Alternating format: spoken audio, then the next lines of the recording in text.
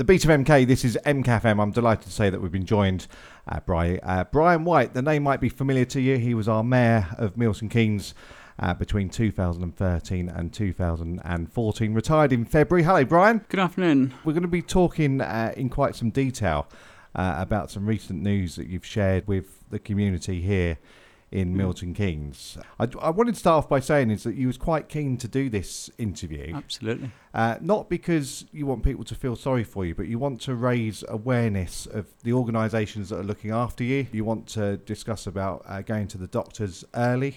Yep, absolutely. And a number of other things. So, well, if somebody felt sorry for me, it would be the first time in my life, apart from my parents. But I've been around Milton Keynes now 40 years.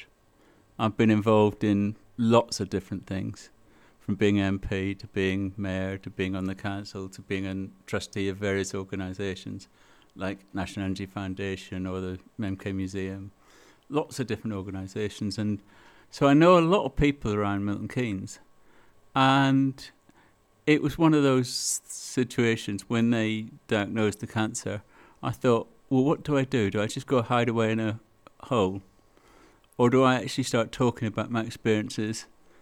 And if I can get one person, hopefully a lot more, but if I can get just one person to go to the doctor earlier than I did, then hopefully that will be worth it. Because I'd been having pains. I'd always suffered cramps in my ankles and my toes and things like that. And you stand up, you relax, it goes away. But this time last year, I started getting internal cramps in my organs. And it was one every few weeks, and then it got worse, and it got worse. So by the time it came around to Christmas, I was thinking, well, there's something wrong. And as people who've listened to me on this radio show before know, I tend to do lots of different things. Very busy. Slightly. And it was getting to the stage where I was struggling to do one. And that sort of threw up all sorts of bells and alarms. And so I went to the doctor, and at Christmas I was 15 stone. And I've lost 2 stone, 2 pounds since then. And they went and they did various tests and couldn't find anything, and carried on, did more tests. Eventually sent me for an ultrasound. And so my wife and I went down and we did the ultrasound, and I'm typical male. I'm squeamish. I can't stand the sight of needles. I don't want to see a needle. I don't want to see anything about my body. I don't want to see blood. Don't want to see anything like that. So I was cowering in the corner, looking away, and Lena was looking at the ultrasound, looking at the internal of my body. She knows my body better than I do. But they found some masses on my kidneys, which they then investigated further. And they then sent me to have an endoscopy and a colonoscopy, which is basically stick something down you and stick something up you. In the words of Dad's Army there, I don't like it up me. But they stuck it down, and what they found was I had a tumour in my gullet. Now that happens to people in Milton Keynes all the time. And they were really good, because from the point where the blood tests indicated I had to go, that they were very quick. And then I said they had the ultrasound. Next day they had a CT scan. And the radiographer at Milton Keynes Hospital was brilliant, because knowing my politics, he happened to just accidentally drop an SNP pen just to wind me up. I thought it was brilliant. And but that CT scan showed that the cancer had spread from the tumour they'd found in my gullet into the liver and into my bones.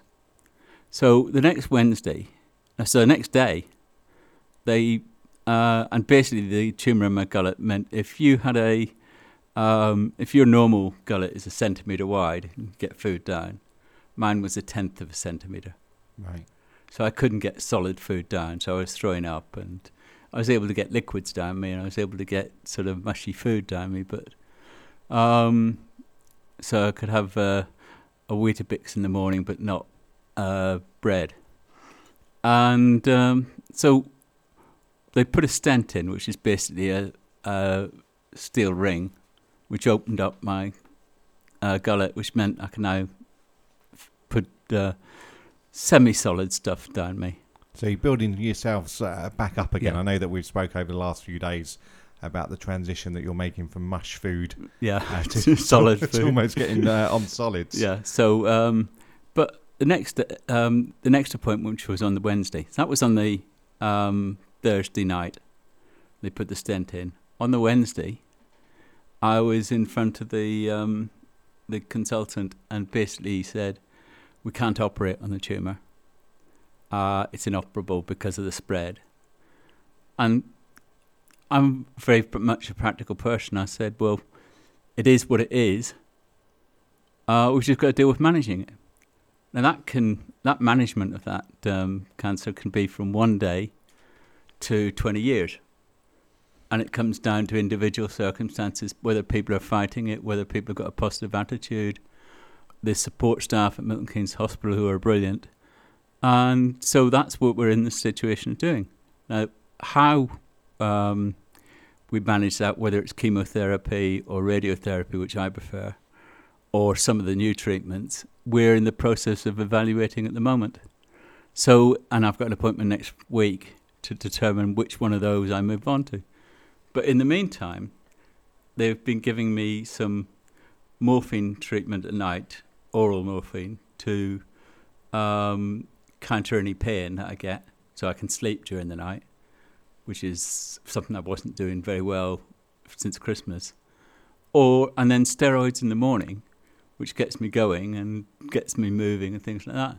And it's been brilliant treatment. If you compare me where I was at Christmas, I'm still down in the valley. If you compare me where I was when they told me that the tumour was there, I'm halfway up the mountain. Well, we met on Saturday, and even over the last few days, you seem to be brighter today. You do seem to be more positive. So going back to fighting this and the battle that you talk about, you do seem quite positive. You've got to be. And if you're not the best way to fight cancer is to have a positive attitude. Yes, it's devastating news. Yes, it has an impact on your family. And in my case, it's incurable. That doesn't mean I'm going to die tomorrow. It means that I've got to manage my life in a totally different way. I've got to adjust to not being the way I was a few months ago. It means I can't do the kind of things I would love to do, to still be on the council, still doing the representative work and all the rest of the things I've been doing for 40 years. I've got to adjust to not a much more sedate life, but a different life where I manage the cancer as the number one priority and then move on to doing other things. And what type of outlook have the doctors given you? Really positive, and it's one of those ones that they don't know how long it will last. But there's one thing that's for sure. Not you, not me, not anybody in Milton Keynes is going to get out of this world alive. So it's only a question of when. Yeah. So let's enjoy every day. Let's make sure that I get the most out of each day that I can. And let's elongate it. And the longer I have that attitude, the longer other people who've got cancer have got that attitude, that we can not beat it, but we can manage it. And we can have a quality of life that that is much better than when you hear those words. And that's what I intend to do. I'm going to have a good quality of life. I'm going to enjoy the next 20 years. I'm going to have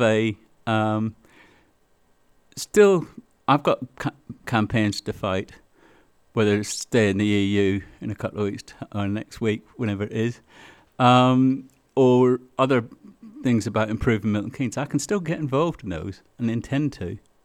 But I just can't be leading them the way I used to. So I've just got to adjust. This is a bit of an awkward question, but what was it like when they told you that you had cancer? What was it like when you first realised that, this wasn't something that could be cured with some medication? Well, I knew from once the ultrasound came through, I knew I had cancer. My hope was that it was benign and they could do an operation, and then it would be just a question of recovery. And that was my hope. A week later, I didn't have that hope. So, as I say, it's just a question of, well, I can't worry about the fact I've got cancer. It is as it is. All I can do is make sure that I enjoy every single day. I do the things the doctors want, and it's a choice. And as I say, they don't know whether they're going to give me chemotherapy or radiotherapy or one of the other new treatments. But cancer research are doing so much work at the moment that improve quality of life, find new drugs. You've got the support agencies like Macmillan Nurse and Willand Hospital, which we'll come on to in a second, who give you that support. And there is so much... money couldn't have bought me the treatment I've had on the NHS in the last month. Now, you hear so much about the NHS. You hear so much about the hospitals here in Milton Keynes. And from what you've told me on Saturday, not just because you're Brian Wyatt, our former mayor or MP or involvement with the council, just as a person that's walked into that hospital, you've had first-class care. I made a decision that I wouldn't hide it. I didn't see the point. I said I did it for one reason, which is that if somebody else has those kind of internal pains or whatever, or doubts, go to your doctor. And if one more person goes to the doctor early, that's benefit. So I did. It was a no-brainer, really. It's just, well, I've got it. Let's see if I can help people. And through my own experiences. And so people see what not to do, which is like I did, run away from it and should have gone earlier. Or embrace it and just fix it earlier. I think there's definitely a thing about blokes, kind of ignoring it, not wanting to go to the doctors. But in my experience, I've always wanted to go to the doctor. But what I've found since living in Milton Keynes, it's very difficult to actually go to the doctor because of getting an appointment. I didn't have that problem. The moment they did the ultrasound, the following day, the ultrasound results were in. Got to my GP at Oak Ridge, Dr. Hard, who was brilliant. At 10 o'clock, he got the results. 11 o'clock, he got his receptionist to phone me to set up an appointment. At 12 o'clock, I was in his office discussing the options. A week later, I'd had all those tests and discovered it. So I can't fault, and I can only praise the system working in the way it's supposed to work. And that happens, as a journalist, and that bad news is always reported ahead of good news. But there's so much good news in Milton Keynes Hospital that needs to be shown out there that says it is a good hospital, it does respond. Ignore the scare stories, ignore the problems, because they're a minority. Yes, they do happen, and they're terrible for the individuals involved. But the vast majority of people are getting really good treatment. And they've got an excellent walk-in service as well, haven't they? Not A&E. Yeah. But if you can't see your doctor, then they've got the emergency care. So if something has been on your mind for a while and it suddenly gets worse, at least you could walk in there. Which I think I opened, actually. Yeah. And it's a really good... if you can't get to your GP, go to the walk-in centre. Or phone the 111 number, yeah. There are plenty of options. The thing that I did wrong was to ignore it. Don't ignore it. The earlier the doctors see it, the better the chances are of fixing it. And did they say anything to you as regards as the period of time that you had left it? Did they say that if you would have come at this certain... No. No, they haven't said anything about that. But again, I could go out, I could leave this studio, walk out, and get hit by the number 5 bus. Yeah. We don't know how much longer we've got left. All we can do is enjoy the days that are allocated to us and make sure that we get a good quality of life. And that means using the support agencies and allowing them to tell you what the right options are. And as I say, we have such good support agencies. And one of the problems is, of course, that Milton Keynes Hospital and the support agencies are underfunded. which is why we'll come and talk about the will and moo in a moment. But it is really important that the services are out there. They're there to help people, and let's hope more people use them and get a better quality of life. Okay, we're back with Brian White. Let's talk about Milton Keynes for a minute, Brian. You came in to see us at the beginning of the year, just before you announced that you was retiring from the council. And something that you said to me, and I've mentioned this to a few people now, you said to us, don't be a radio station that's broadcasting to the population of Milton Keynes now, which is, 260,000. Set yourself up to be broadcasting to 400,000 people, because Milton Keynes is growing at a rapid rate. And even when you was mayor, every time I saw you, kept going on about Milton Keynes becoming the size of Southampton, about the size of Bristol. Yeah, it's currently the size of Southampton. It'll grow to be the size of Bristol, yeah. Yeah. So Milton Keynes has got its 50th birthday. What do you love about Milton Keynes? Because you've dedicated so much of your life to being the MP here at Milton Keynes, going on the council, being the mayor, which I know was something that you really enjoyed that year. And also working in the business community. Yeah. And there's lots of activity going on in the business community, in the voluntary sector. And there's so much going on in Milton Keynes that we ought to celebrate. And the biggest thing I like about Milton Keynes is its attitude of mind. It is, we can do this. It's not oh dear, we hit a problem, we better give up. It's, we hit an issue, how do we solve it? And who do we need to bring together? And it's that partnership that we have in Milton Keynes that allows us to work together to achieve a common end. A story I always remember is when the legal services were being reorganised. And the government was going around all these towns and cities saying, we want you to be networking, partnership and all this. And they said to the people, go away, work out what a partnership is, and then we'll go on to the next stage. And they'll give you 3 to 6 months to do that. And they came back to Milton Keynes and we'd set the whole thing up. Incredible. Because that's our DNA. We just get on and do it. And that's evidence from the Dons to the theatre, to MK Museum and its new museum gallery that's coming. And all the other things that go on, and it's right across the borough, in rural areas as well as the city areas, that indomitable spirit says, I suppose it's a pioneer spirit a bit, that says, we're here, we're going to create something good for ourselves and our children. And there is so much that goes on, so much that you can't report everything. But there is something there that's going on all the time that we ought to celebrate. And hopefully the 50th anniversary will give us the opportunity to celebrate that. And the stigma about Milton Keynes seems to have changed over the last few years. I've been in Milton Keynes since 2007. And it does seem that with a lot of the reports that have come out recently about Milton Keynes being one of the fastest growing cities in Europe, about the investment that's coming here, the driverless cars, it really does seem as if the reputation of Milton Keynes has really changed. And also as well with the Rugby World Cup, obviously, Absolutely. that was hosted here, and all the great events that we've had recently. We didn't get that by accident. We got that because we went out and worked for it. It wasn't a question of, oh, here you are, Milton Keynes, have it. We weren't on the list. And we had to go out and fight to get on the list.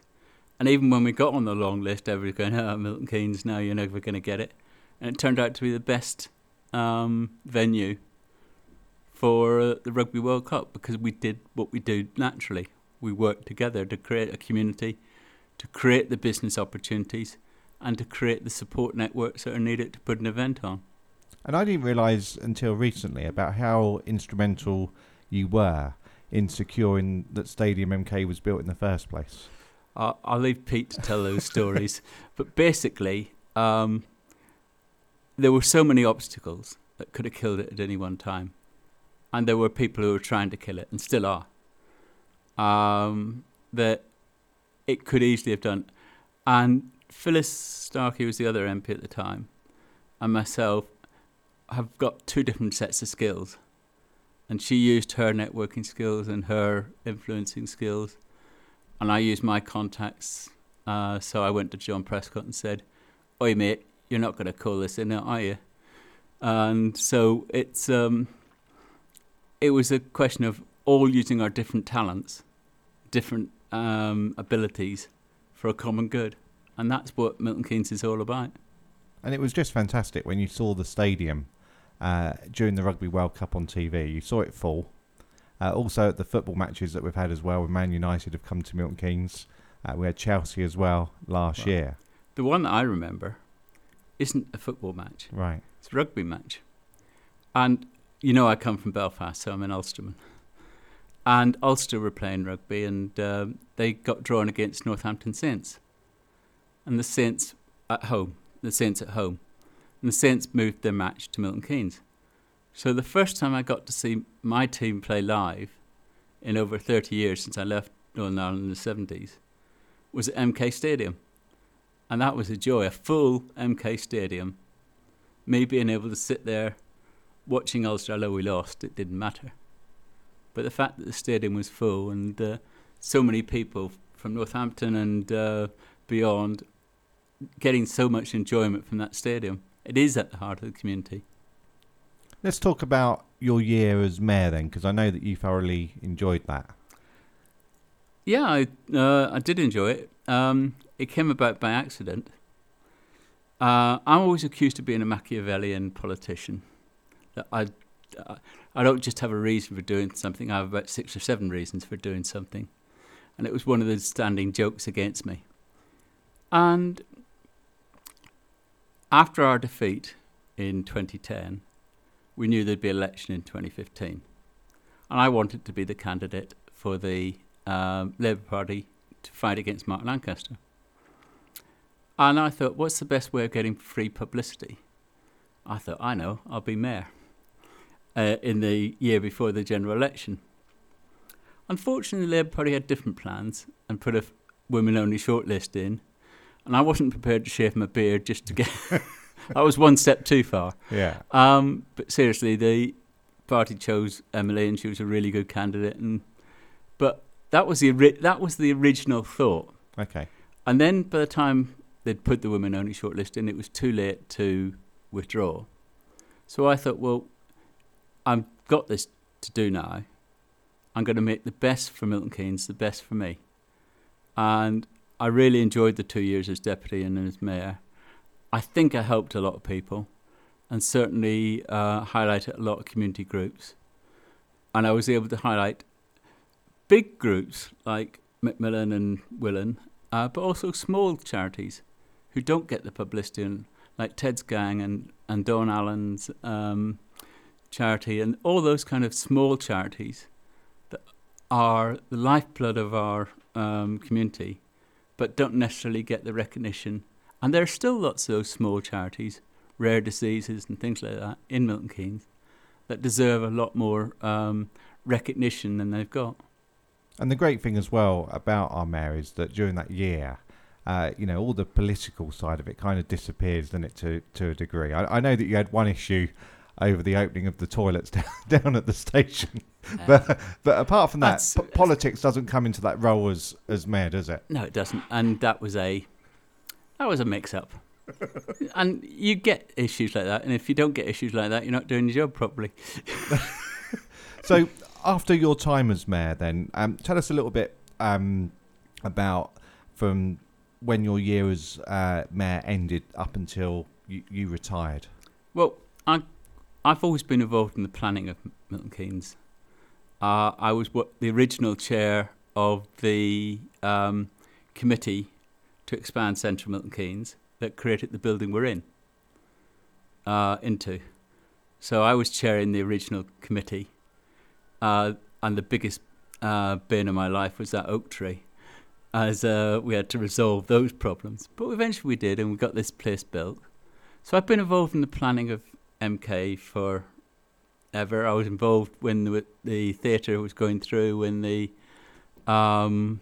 gallery was being built, and Living Archive are coming to interview me next week to find where the skeletons are buried.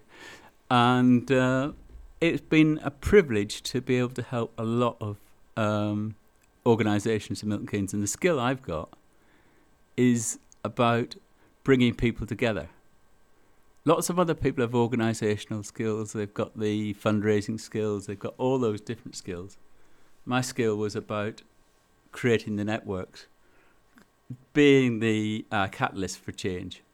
Not necessarily doing the change, but being the catalyst that brought the right people together in the right space at the right time. And so I've done that for a long time. And when you see some of the things around Milton Keynes that have resulted from that, it's just a joy to see it grow. Yeah, there have been mistakes and there are issues. And there are always controversies. But that's what life's about. I can remember when people wouldn't think this now, but the H5 across Willen Lake didn't exist.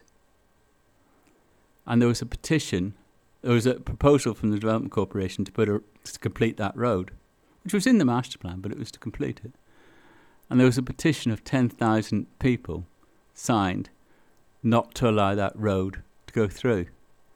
I bet you if I proposed closing that road now, there'd be a petition of 100,000 saying don't. Definitely. Especially when you look at the queues on that road to the Junction 14, first thing in the morning and late afternoon. But again, people complain about that.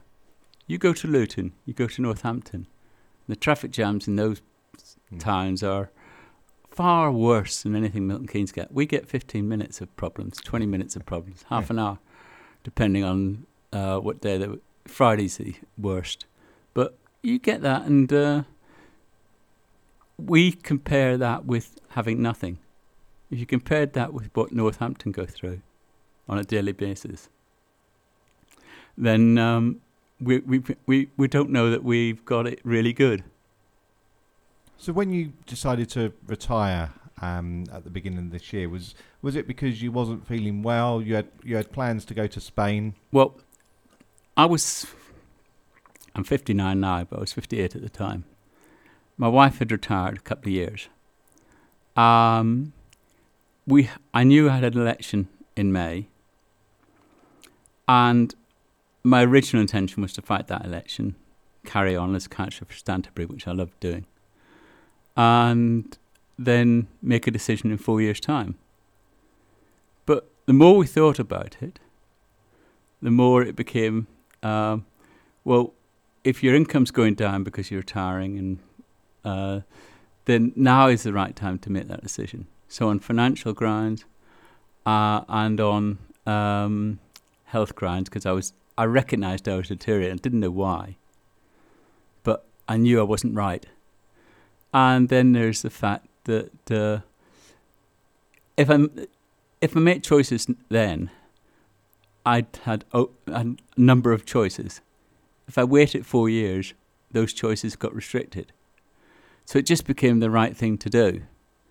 So I stood down, and I'm glad I did because of where I am now. But it was a difficult decision because I loved what I was doing, and I think I made a difference to people's lives, particularly my own constituents, but the whole of Milton Keynes as well. So you don't want to give that up because you still think you can contribute. But every politician reaches a sell-by date. The trick is to recognise it. And I think I recognised that it was my sell-by date. And therefore, it was the right thing to do, was to step down. And as far as Spain is concerned, what happened was we were looking to downsize in Milton Keynes. Now, we got a 4 or 5 bedroom house, depending on how you count my office, that is costing a lot of money in the mortgage. So to downsize that to a 3-bed house with a smaller mortgage seemed a reasonable thing to do. Unfortunately, because my company didn't have 3 years full accounts, I didn't tick all the boxes on the mortgage company's list. And we were thinking, what we're going to do. And then we saw this villa in Spain, which was a 6-bed villa for £125,000. So a mortgage-free £125,000 villa with swimming pool in the sun. It became a no-brainer. Sure. So we planned that, and we went out to Spain, and I felt fine in February and March when we went out there looking. We found this place, and we Went through and did all the. We did it properly. Went through a solicitor and they did all the checks and found a few problems which they sorted out. So on the day I was due to get the results from my from the CAT scan and from the which would tell what the treatment would be, and got told that it was terminal, that it was inoperable, and then I already was the day I was due to exchange on the villa in Spain. So I had a choice that morning because the appointment was about 10:30. Should I just pay the deposit before I go to the hospital or wait till I come back? And I decided to wait till I came back. And so one door slammed shut on that day because with the news, it just wouldn't be right to go to Spain and all the issues. So that dream went out the window. And then it became a new lifestyle, and let's see where we move forward from here. So it was, well, no point in crying over spilt milk. And in 6 months' time, when I'm back fit and when I'm got through this, building up my strength and been through the treatment, we can revisit that and go out and look and find another property and move forward. But it was one of those happening on the same day. It's just typical of me. It's just incredible when you think of the timing of it. Yeah. And I suppose in hindsight, it's just as well that you didn't transfer the money and sign on the dotted line the day before or that morning. Well, I could have done. Yeah. And it came in, the email that said it's all ready came in on the... So there must have been something inside you telling you just to wait until you got back. Sheer laziness. Yeah.